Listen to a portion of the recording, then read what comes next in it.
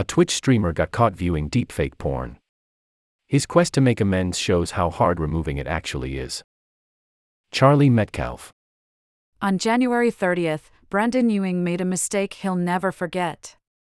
While broadcasting himself playing Hitman 3 to some of his 316,000 Twitch followers, Ewing, who streams as Atrioc, briefly switched windows to check the time, revealing a browser tab open to a pornographic website. Not only did the OnlyFans-esque website host porn, but the page shown belonged to a user who exclusively made AI-generated deepfake porn, including videos that featured other Twitch streamers, many of whom Ewing knows personally. Several of Ewing's viewers captured screenshots and shared them online, revealing the website and women involved. They went viral. One post on Reddit received 8,500 upvotes before moderators eventually removed it. Some of the women from the videos remained silent.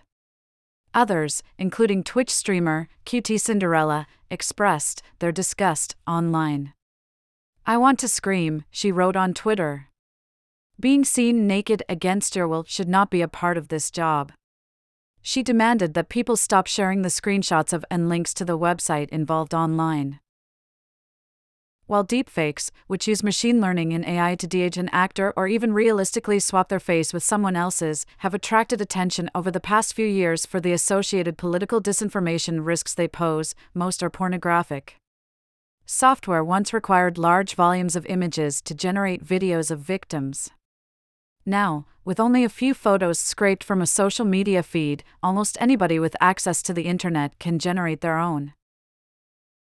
According to one analysis, in 2019 by a company called DeepTrace, porn makes up about 96% of all deepfake content online. Since that report, however, progress in AI has increased accessibility, accelerated production, and improved results. The app Reface has generated more than 1 billion face swaps alone. In a follow-up stream a few hours after the incident, Ewing, with his wife crying behind him, claimed his curiosity had gotten the better of him in subscribing to the website. 2 days later, he published a written apology on Twitter to announce that he would do everything he could to repair the damage. QT Cinderella described it to me as a wildfire, and I believe that is correct, he wrote. "My goal now is concrete action to fight that wildfire and do everything I can do to combat the damage." Even the user whose work Ewing spotlighted removed the videos in the aftermath and issued an apology, pledging to help decrease the number of future videos of those involved. But as Ewing has found, coaxing the deepfake genie back into the bottle is no easy task. With the new tools for making such content becoming more accessible every day, the traditional methods of combating it, copyright claims, are proving insufficient. Even the companies stepping in to help remove the illicit works from search results are only hiding something that may never disappear. In the aftermath of the Atrioc incident, the offending videos proliferated across the internet despite being deleted. At QT Cinderella's recommendation, Ewing contacted Los Angeles law firm Morrison Rothman, which serves people in the digital entertainment sector. Ewing paid the firm a $60,000 one-off fee and announced that any women affected by his mistake could contact it for help. Ryan Morrison, a founding partner at Morrison Rothman, tells Fast Company that a collection of women then contacted his firm, some through Ewing, others independently. Morrison's employees got to work searching for websites hosting the content. Once they found these websites, they submitted takedown notices, requests to remove the offending content, in line with relevant copyright or trademark laws in the owner's country. In the U.S., this is principally the Digital Millennium Copyright Act. Morrison explains that a website owner must, by law, remove the content on receipt of a DMCA takedown request. That said, if the website owner responds with a counter-notice within 2 weeks, the owner can then republish the content without any review process.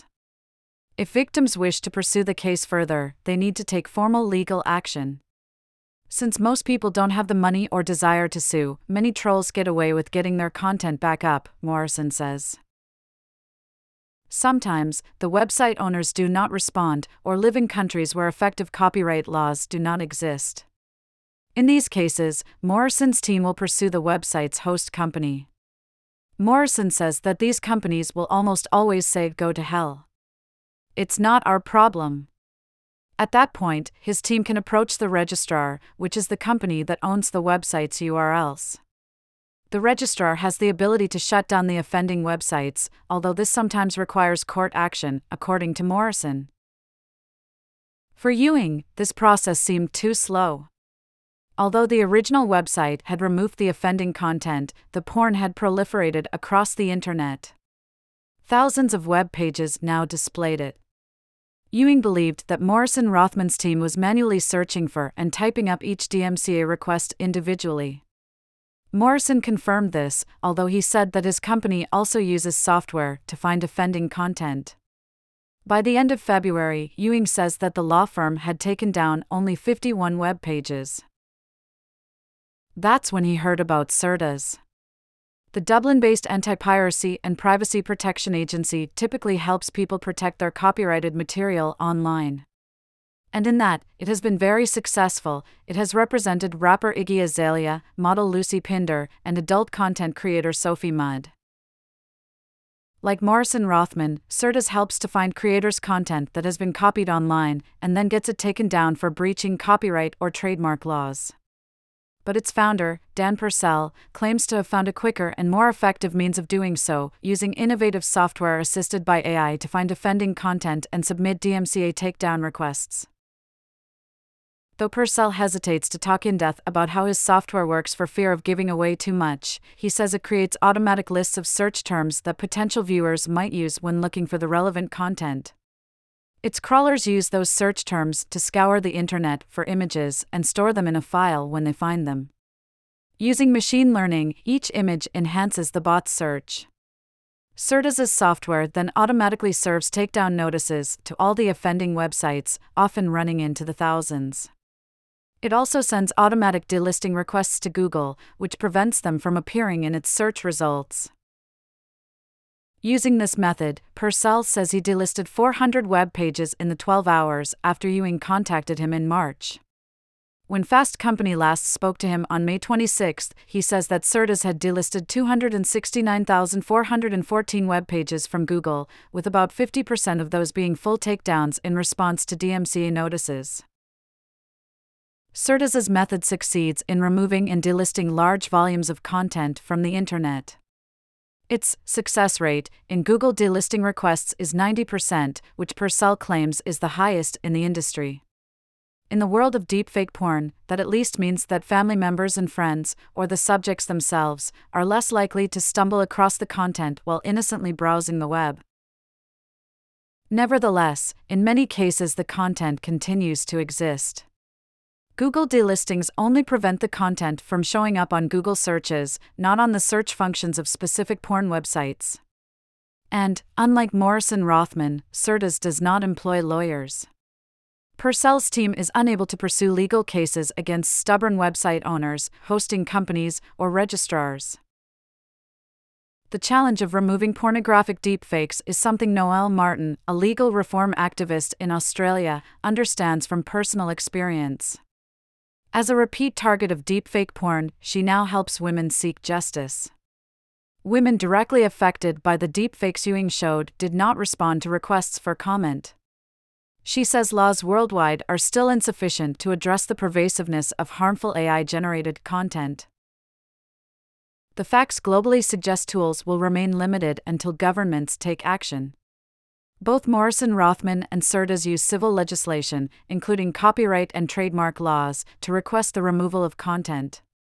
And while the UK criminalized deepfake pornography in November 2022, most US states and the federal government are yet to develop specific legislation against it. The EU also lacks specific laws to protect the victims of deepfake pornography. Even the civil law is hazy, according to Morrison. Social media platforms might be able to evolve faster. Following the incident in January, Twitch updated its community guidelines, which now state that anyone caught promoting, creating, or sharing pornographic deepfakes will receive an indefinite suspension upon the first offense. But Martin says governments need to enact laws that force all media platforms to do more. She believes lawmakers should penalize platforms that host the content and that creating non-consensual deepfake porn should be criminalized. Because ultimately, in many cases, deepfake porn involving unknowing victims will continue to exist in the deepest, darkest corners of the internet, out of reach of even companies like Certas. Technology's great, but there's a very dark side of this that people don't really see, Purcell says. There's an underbelly that's quite disturbing.